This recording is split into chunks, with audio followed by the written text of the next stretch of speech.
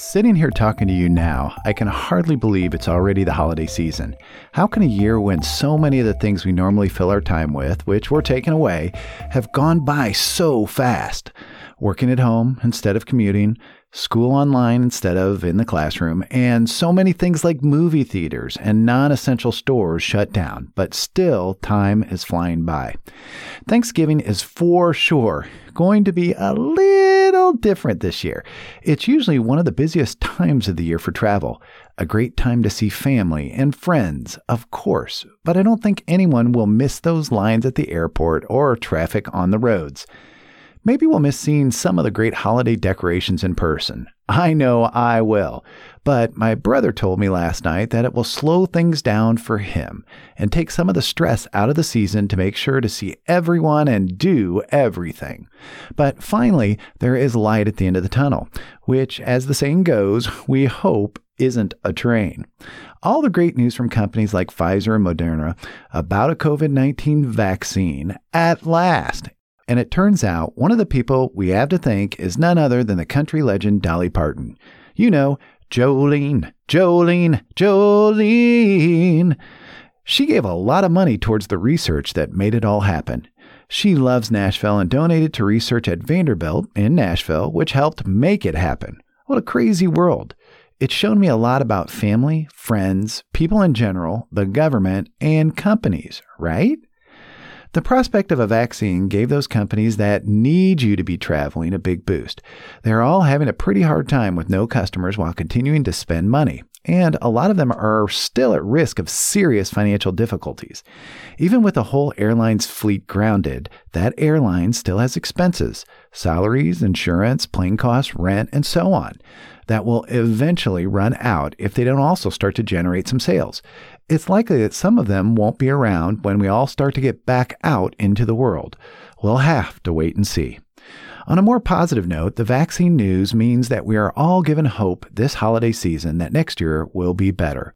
Looking forward to Thanksgiving 2021 makes me envision the entire family coming together to celebrate no matter where they are now, and Christmas or whatever you celebrate. The family together without the fear of transmission. But this year, we just have to accept it's going to be a little more low-key. And hey, maybe that's a chance to save a few dollars or put them towards an even bigger celebration next year. Or maybe it's a chance to make the most of those Black Friday sales, because maybe you didn't spend money on a vacation or other stuff and you have a few extra dollars and you could spend it on something you need. My sister had a few dollars and turned her drab back porch into a wonderful year-round gathering area. Very, very cool. Regular listeners will remember we did a few episodes on looking rich versus being rich. The Black Friday phenomenon is a great time to remember some of those lessons. Black Friday is a huge indication of how the economy is going, which we all want to be good.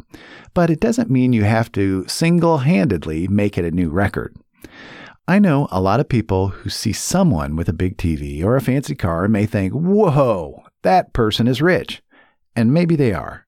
But just as possible is that they are spending more money than they save, or maybe even more money than they have, and go into expensive credit card debt because of the pressure to look successful. I know a few of those who I know well. The crazy intense advertising and promotion that goes on around Black Friday can cause us to lose sight of that. So ask yourself, do you really need the Eufy RoboVac, the Lodge cast iron skillet, or the Nidra deep rest eye masks, even if it's 50% off? And can you really afford it? If the answer is yes, then enjoy. If not, then the money is probably worth more in your pocket. Warning, be careful of the deadly impulse buy. It's real and always waiting around the corner. Statistics show that it appears to happen more in a physical brick-and-mortar store. One report I read said we spend 40% more than planned while shopping in a store, but only 25% more for online impulse shopping. You know, impulse buying decreases significantly for a planned shopping trip. Just like grocery stores put milk in the back of the store so you have to pass everything to get to it, another opportunity to buy, they put candy, magazines, and other impulse buying near the cash register when you wait. Hey, they're not dumb, and they know that over 60% of consumers aged 18 to 29 routinely buy impulsively for themselves. When we don't plan our shopping trip, either in person or online, we always spend more. Kind of like the Costco effect. You can never leave that place under $100. I did it once 3 years ago.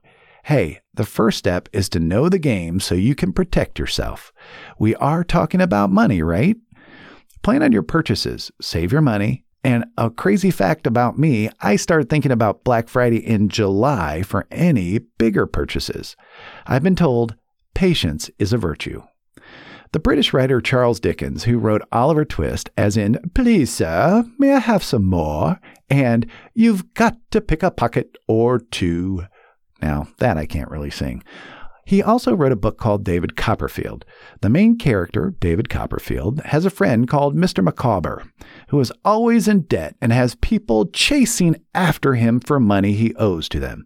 He gives the young Copperfield a lesson we can all take away and think about this Black Friday. He said, annual income £20, annual expenditure £19, 19 shillings and 6 pence. Result, happiness.